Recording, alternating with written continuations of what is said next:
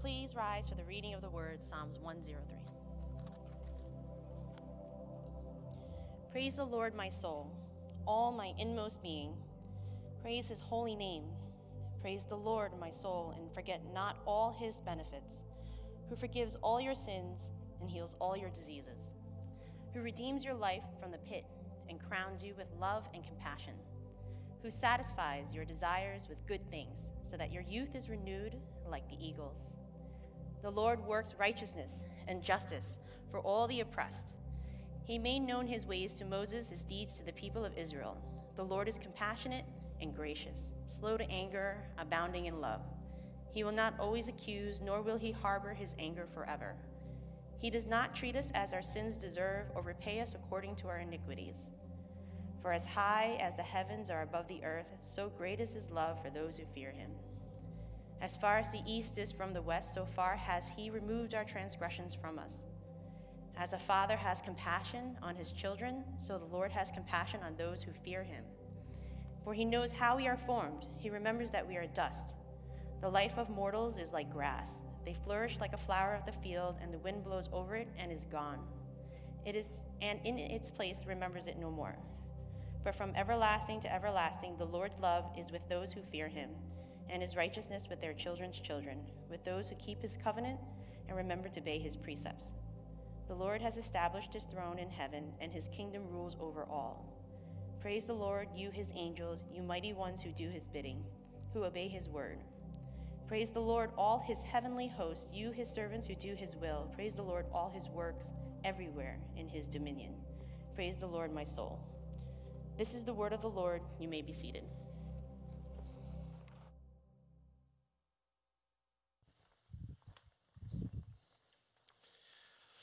Well, before I jump into the text, which is going to be Psalm 103, I wanted to say a big thank you to all of you who participated in our end-of-year giving campaign, Illuminate. We were able to bring in $139,779. I think I'm supposed to click forward on that, sorry. And $139,779 came in through Illuminate from your generosity. And so I just wanted to say thank you so much. And so I would want to give you a round of applause for your generosity.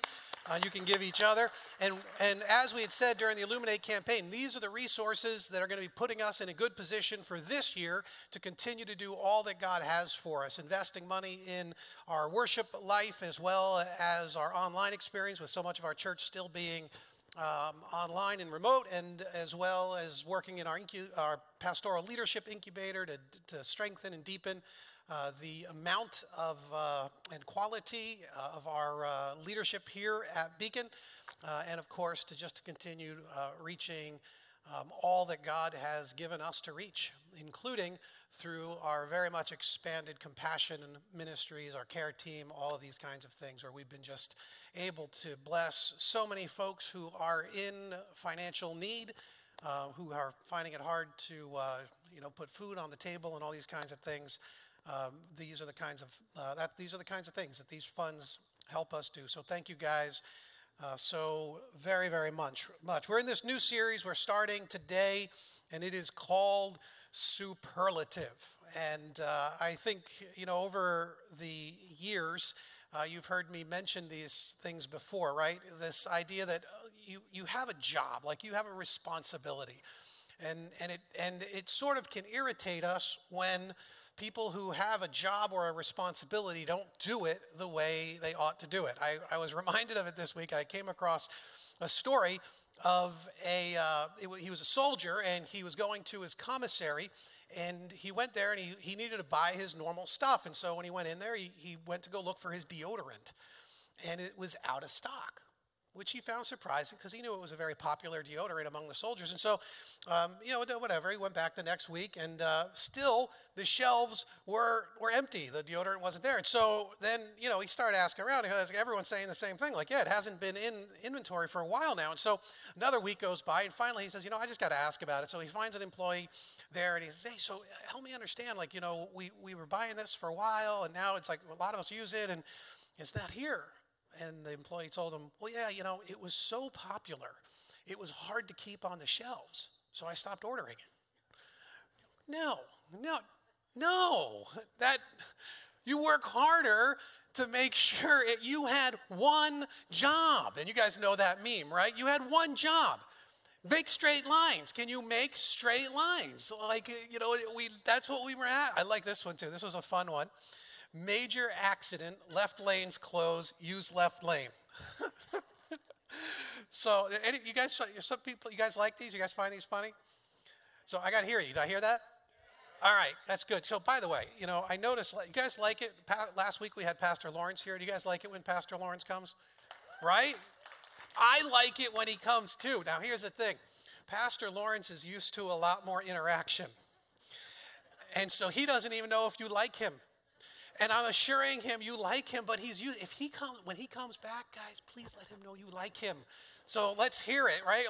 Make sure that when he is, so anyway, if you like these, then I'm going to give you a couple more because, I think they're funny. And so there you go. You had one job. Why couldn't you just do it right? No matter what you press, you're going down. Anyway, so here we are, right? If you think about yourself sort of existentially here on this planet, if you were to take a view from space as to where we are, you are a speck on that speck in the Milky Way. Like you are the tiniest of tiny little things out on this pale blue dot. And here we are hurtling through space. When you forget your purpose, when you forget why you are here, you will increasingly experience a sense of malaise or even frustration. For some of you, it'll be more like despair. You'll sort of go into this low-grade kind of living. That's what this series is about. There are so many people who are living just simply common and ordinary sorts of unremarkable lives. You can't forget why you are here. And some of you are hearing this and you're thinking, actually, that's the only part of me being here that I think about, which is nothing or meaninglessness. Maybe you have no idea why you're here. If that is you this morning, or if you feel like your life has been sort of just humdrumming along, then this series, this message is especially important for you. It is designed for you because God wants so much more for you. He desires a superlative kind of life.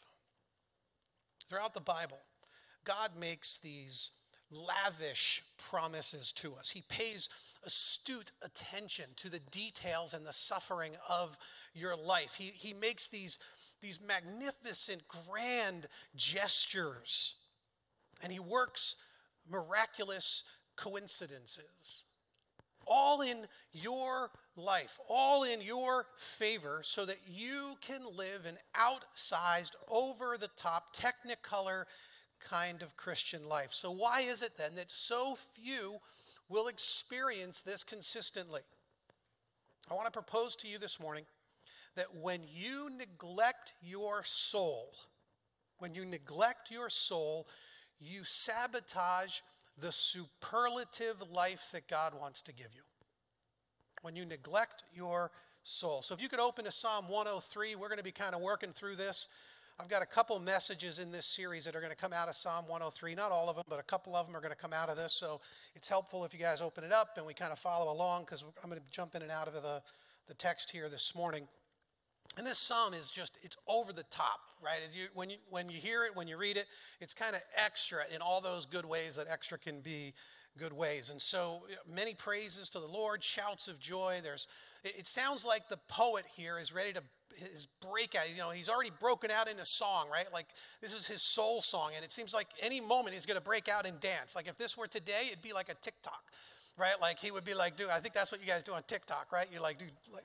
And so like you get out there, like that's like, this is what's going on. This is like he's going over the top with this thing, because the whole thing, it starts and it ends. And that's the big thing in poetry you want to kind of pay attention to, right? Starts and it ends with the poet sort of chiding himself, sort of like speaking to his soul. encouraging himself to praise God and to never forget God's awesome goodness. So look at verse 1. Praise the Lord, my soul, all my inmost being. Praise his holy name. Praise the Lord, my soul, and forget not all his benefits. He ends, verse 22. Praise the Lord, all his works everywhere in his dominion. Praise the Lord, my soul. I think it's revealing to us that the psalmist has to kind of exhort and encourage his own soul.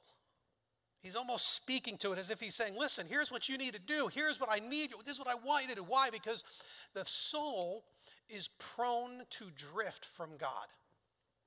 This is just a straight up spiritual truth. You'll see it. You'll experience it many, many times. The soul is prone to drift from God.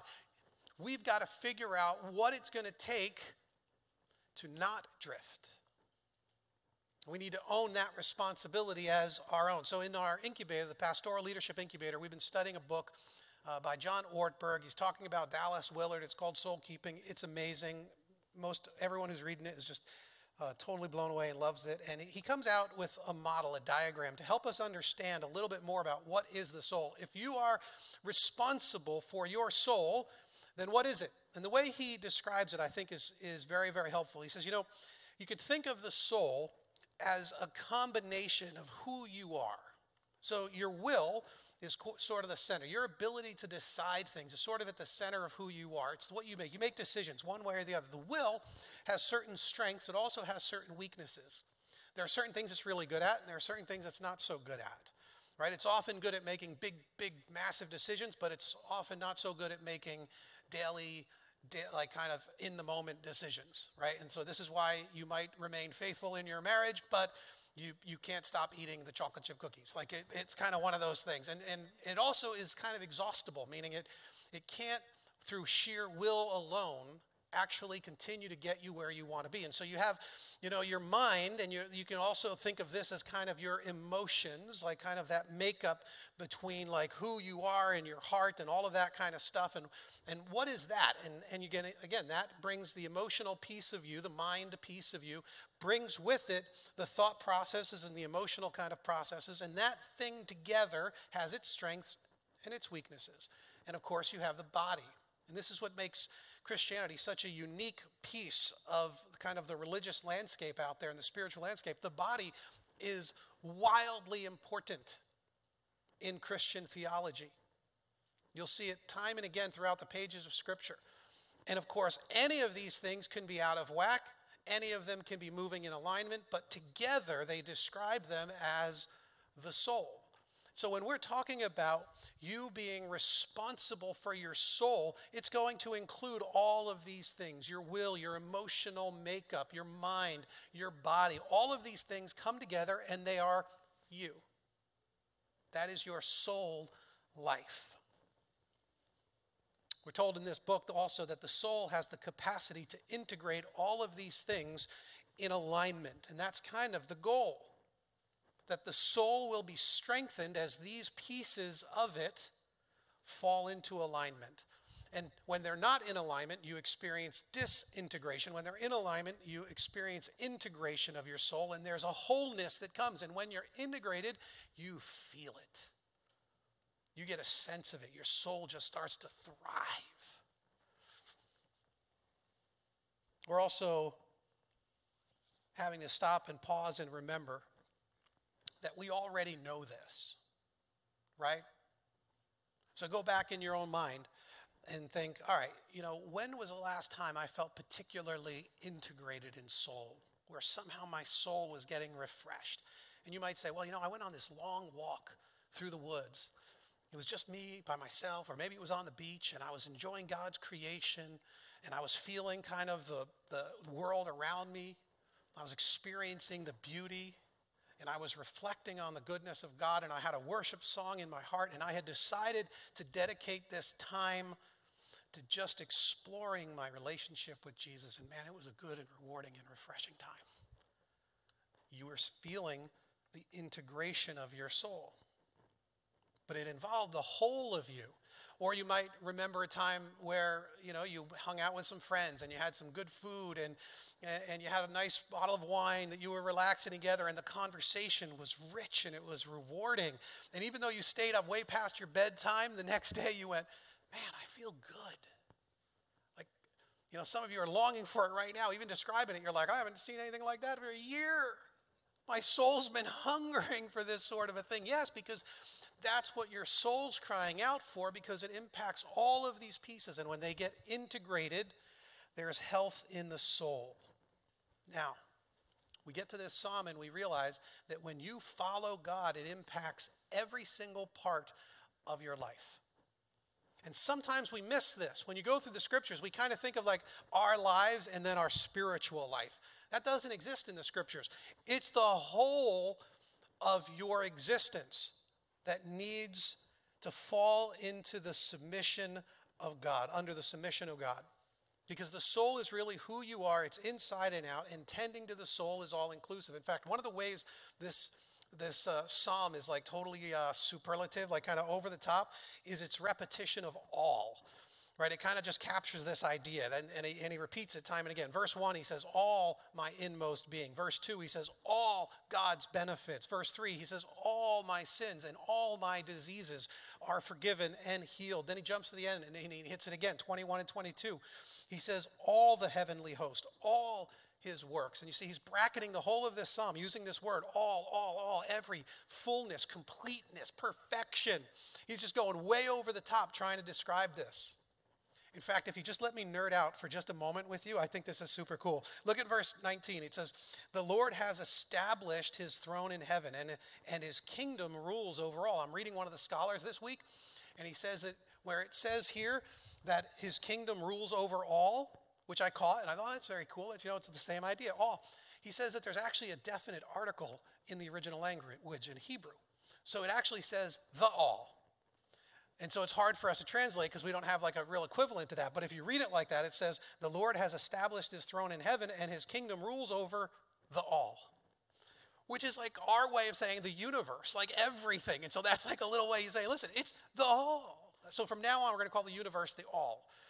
It's just like the way, this is biblical, it's straight from God.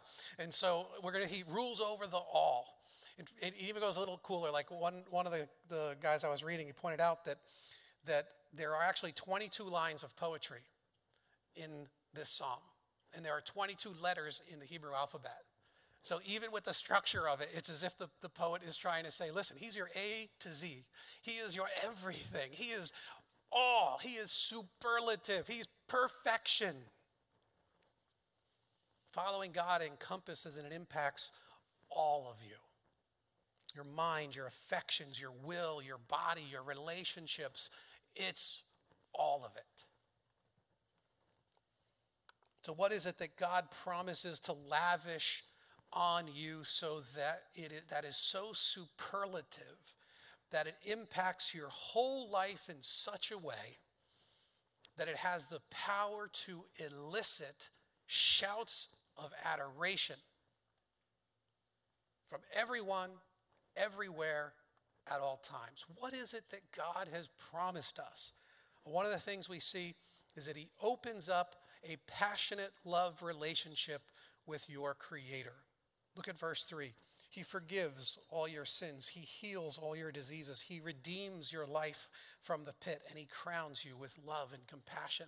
This is straight up gospel invitation here. Good news from Jesus. He's saying, listen, you're going to have the forgiveness of your sins. So, you've struggled with running away from God because you of the sins that you've committed and the things that you've done that you regret. And he says, listen, you're forgiven. I can forgive you because of the work that Jesus Christ did on the cross. And you have shame and you have guilt. And he says that shame and that guilt, that went to the cross with Jesus. You don't need to run from me. He's calling you in. He's like, I want to have a relationship with you. And all the things that break a relationship, he's already dealt with. Yes, but I've been so apathetic and I haven't been excited and I've kind of drifted away. And yes, but don't use that as an excuse to continue drifting away. Use it as an encouragement to come to the one who is always waiting and looking to receive and to lavish his love on you. He opens up this passionate love relationship with your Creator. He also placed you in a sacrificial tribe.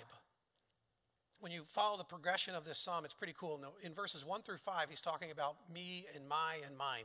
And then in verses 10 to 18, he starts opening it up, and it's me and it's we and it's our. And so like he's making a shift from what's going on in his own soul to what's happening in his community, what's happening in his tribe, his spiritual family. And then he mentions specifically the spiritual family, the people of God, as they existed in the days of Moses. And so look at verse 7. He says, he made known his ways to Moses, his deeds to the people of Israel, to the spiritual tribe called Israel. The Lord is compassionate and gracious, slow to anger, abounding in love. He'll not always accuse you, nor will he harbor his anger forever. Look at verse 10. He does not treat us as our sins deserve or repay us according to our iniquities. For as high as the heavens are above the earth, so great is his love for those who fear him. As far as the east is from the west, so far has he removed our transgressions from us. As a father has compassion on his children, so the Lord has compassion on those who fear him. I mean, when you first read this, you can already get a sense of the promises that are woven into this, and it sounds pretty awesome. But some of you are like, this sounds familiar to me. I remember this from somewhere. And the historical context makes this even more profound, because this story happened after the Exodus, right? Sorry, we go back in time a little bit. The Israelites are in slavery in Egypt. And they're about to do battle with Pharaoh, or should I say God is going to do battle with Pharaoh. And so Moses gathers up the nation of Israel. They have the Passover. The Red Sea gets divided. They run, the plagues, the whole thing. Israel is now heading toward the promised land. And God calls Moses up on the mountain, right? And he goes up on the mountain and he was given the 10 commandments, right? Or the 15, depending on the version that you watch. And so he gets up there with the 15 or 10 commandments, and he takes the 10 commandments back to the people, and what does he find? Golden calf. One of the most horrific sin rebellion moments in the nation of Israel's history. After they've seen all of the goodness of God and his provision, his protection, and all of that, he gets down there, it's a golden calf. They're making an idol already. Moses has barely been gone. He was up there getting a word from God for the people, and they're already making an idol. Moses gets angry. He smashes the tablets. Huge fiasco. He says, I'm going to go back up on the mountain. I'm going to pray. Maybe God won't kill you. Maybe he won't destroy you as a nation. Moses goes up there. And in Exodus 32, he says, but now please forgive their sin. And if not, then blot me out of the book you have written. Moses is pleading for his people. He's standing in the gap and he's saying, listen, if you're not going to forgive them, because God's like, hey, Moses, let's get rid of them, and I'm going to make a nation out of you. I'm going to raise up a whole new people of God, a whole new tribe from you. And Moses is like, no, far be it from God to do that to his people. And God relents. He does not bring that kind of destruction on the people. And God describes himself with the language from this psalm. He's passionate, he's slow to anger, he's quick to forgive. He's like a father. That's why it sounds familiar to you. It's part of this Exodus sin cycle that was so brutal. And here we are moving into the New Testament, and we read Romans 8 and a bunch of other places, and we find out that this is the exact thing that Jesus was doing for us. Jesus comes on the scene and he stands in the gap and he says, do not judge the people. Do not wipe them out. Instead, in fact, blot me out. And Jesus would take the wrath of God. He would live in a sacrificial way to unite and preserve this new spiritual tribe. So that's what we have. God has put you in this new tribe, in this spiritual family, the church, on the basis of Jesus interceding for us and standing in the gap. And now he's given us this spiritual family, this new tribe, so we get to practice that exact kind of sacrificial love. Why the church? Why this? Why a community? Why people? Why small groups? Why do we encourage you to form relationships in significant ways with other followers of Jesus? Because it is your training ground for sacrificial love. It's an incredible gift that we get to learn how to give of our lives so that others might find Jesus, that we get to stand in the gap and plead on their behalf as they plead on our behalf. We also see that God promises to establish us as heroically unwavering. Look at verse 4. He says, he crowns you with love and compassion, who satisfies your desires with good things so that your youth is renewed like the eagles. This is a curious phrase. So it's a little bit of an odd kind of phrasing to our ears because, we love the idea of eagles soaring, but how does that kind of relate to what we're saying? And it comes out of Isaiah 40. And this is key kind of, again, to get the background on this. He says, do you not know, have you not heard? The Lord is the everlasting God, the creator of the ends of the earth. He will not grow tired or weary, and his understanding no one can fathom. So he's strong, he's powerful, he's wise, he's good, all of that. He gives strength to the weary and increases the power of the weak. Even youths grow tired and weary, and young men stumble and fall. But those who hope in the Lord will renew their strength. And here's the key. They will soar on wings like eagles, and they will run and not grow weary, and they will walk and not be faint. When he's talking about soaring like an eagle, you could watch an eagle fly, and they've got the 6-foot wingspan, 7-foot wingspan. They ride those currents and the drifts, and they could do this all day long. And it looks like an animal, a creature that will never fatigue, never tire. And so that became a picture of what happens when you are established by God in that kind of strength and that kind of fullness of life, that kind of maturity. And so God is promising to establish you as heroically unwavering. I mean, how many of you have felt in the last 12 months that you've been just tossed around by the circumstances of life? You're just feeling like, man, every single day, I don't know how to deal with it. I'm overwhelmed. I'm this, I'm that. I'm eating too much. I'm drinking too much. I'm swiping too much. I'm praying too little. I'm worshiping too meagerly. I'm relating to people too shallowly. And we're feeling like all these circumstances have just tossed us around. Why are we so subject to our circumstances? Because we have yet to be fully established in his strength. And he's saying, I want to give you something so that you aren't going to be tossed around like that by what this world throws at you. Circumstances aren't going to govern whether you rise or fall. I will govern it by establishing you as strong, heroically unwavering. He also entrusts us with a mighty mission. We'll see this in future weeks, about a month or so down the road as we kind of unpack some of these ideas a little more. But he says in verse 19, the Lord has established his throne in heaven, and his kingdom rules over all. Praise the Lord, you his angels, you mighty ones who do his bidding, who obey his word. Look at verse 21. Praise the Lord, all his heavenly hosts, you his servants who do his will. He's speaking to the angels. He's speaking to the heavenly hosts, and he goes, listen, you are establishing God's kingdom. His throne is here, his kingdom is here, and you, his mighty ones, he's talking to the heavenly host, the angels, are establishing God's kingdom here on earth. And guess who he gave that job to in the New Testament? To you. He has entrusted you with his great mission to fill the earth with the glory of God and to introduce people who are far from him to his sacrificial love.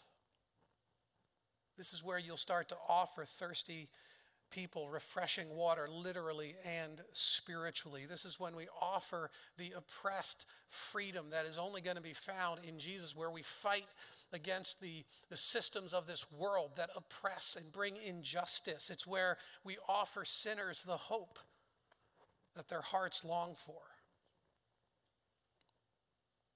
We serve the world in this way. Now here's the rub. God wants to give us all of this, but we actually need to do these very things to tend to our souls. So back to the original, back to the first.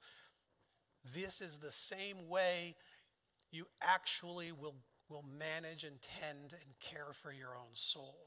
You will do these very sorts of things. So you have one job. You have one job. Love the Lord your God with everything. The rest of it falls into place. how can you love God more fully and more completely? That's a question of the soul. And so imagine for a minute with me that this is God and his love.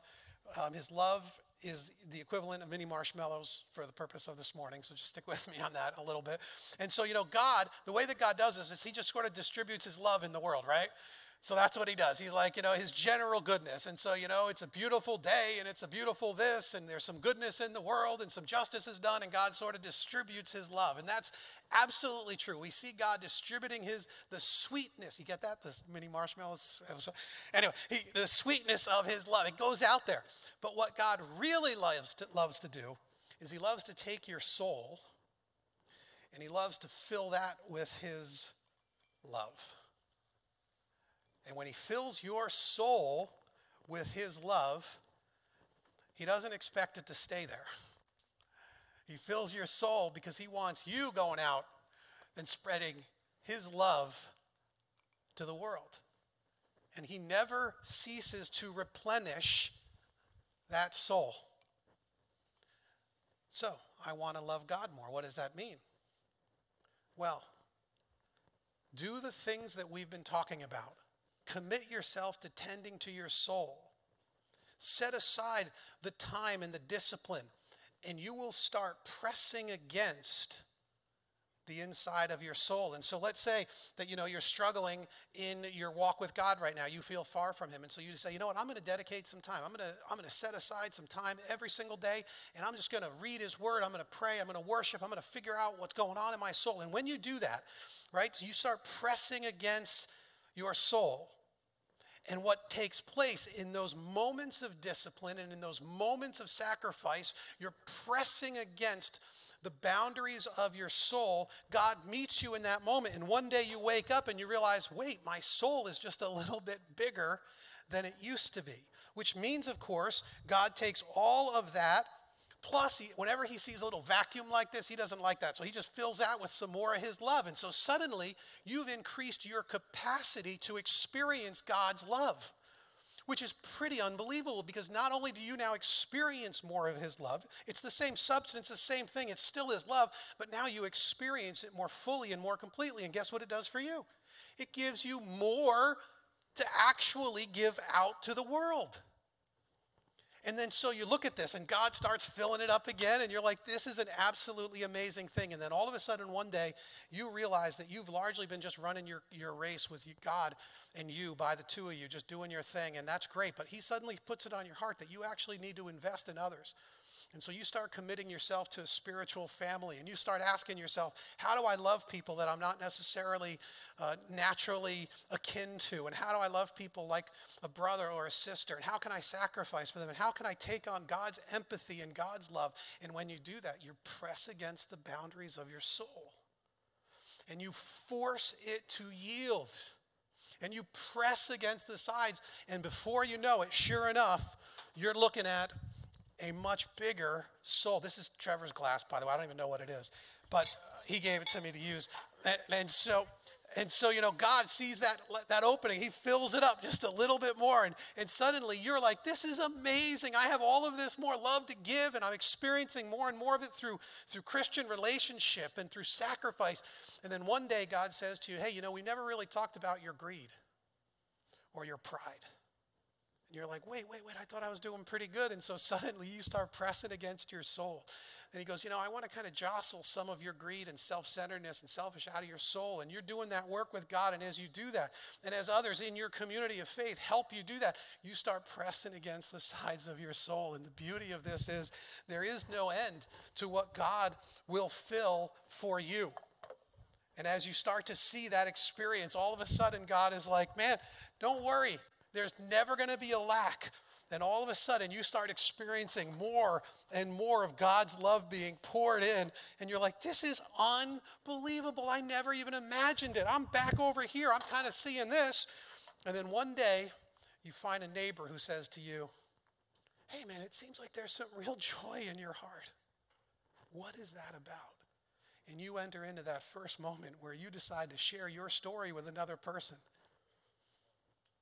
You follow the example of Aida and Eddie from the last two baptisms, and they dedicate themselves to not just watching their own lives get transformed, but they're out serving the least of these.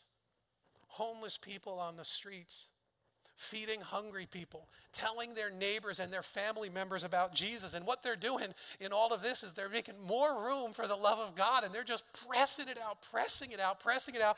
And one day they wake up and they're like, now we got some serious soul work going on here. And you just take all of that out there, and all of a sudden you're like, I never even imagined that this is what I would be able to experience. And God's like, don't worry, I got plenty where that came from. And that's what he just does over and over and over again. Imagine what it would have been like if you'd said, I'm going to settle over here. That's the most of your capacity. That's as far as you're willing to go. God wants you living a life sold out to him. Superlative. You have one job. Love the Lord your God with all your heart, mind, soul, and strength. Tend to your soul so that it increases its capacity to hold God's love and to distribute God's love to this world. Listen, if you're a follower of Jesus, you can experience this now. You can live with passion right now in your relationship with God. You can live with an increasing sacrifice for your spiritual family. You can have heroic staying power and live your life on mission. Do you really want to wait until you are dead to start experiencing the fullness that God has promised you? If you're a follower of Jesus, you have that now. And listen, just for those of you who are not yet, I know we always have folks here who are not yet followers of Jesus, or this is like totally new kind of a thing. You're like, I don't even understand what you're talking about yet. I thought I was a Christian because I was raised in a Christian home and all that kind of stuff. If that's you, if you're watching here online, or if you're here in this room and you are not yet a follower of Jesus, I just want to ask you something here. And you know, I'm not trying to be like snarky or anything. I just want to ask you, is someone making you a better offer than this? I'd love to hear it. I'd love to hear it. In my experience, pastoring now for decades, this is the life that you actually long for. God wants it for you. If you guys have been around a while, you know largely I've just summarized for you our mission statement as a church. Love God, love people, grow in Christ, serve the world. During this series, we're going to be detailing the practices that you get to engage in, steps that you get to take, truths that you get to meditate on, emotions that you get to cultivate, relationships that you get to invest in, mindsets that you will be led by, that will grow your soul and make your journey with Jesus superlative. Would you guys pray with me? Father, what we're asking here now is that you would meet us in these moments. Lord, we come, we worship, we pray, we do these things, but Father, we do this because we know that in these moments of submission that we, Lord, will experience more and more of you. And that's what we hunger for. That's what we thirst. Lord, we want to grow in our love, our capacity to love you and others. Meet us here. Make this series transformative for us, that we might come to know and love you more fully and completely. We pray it in Christ's name.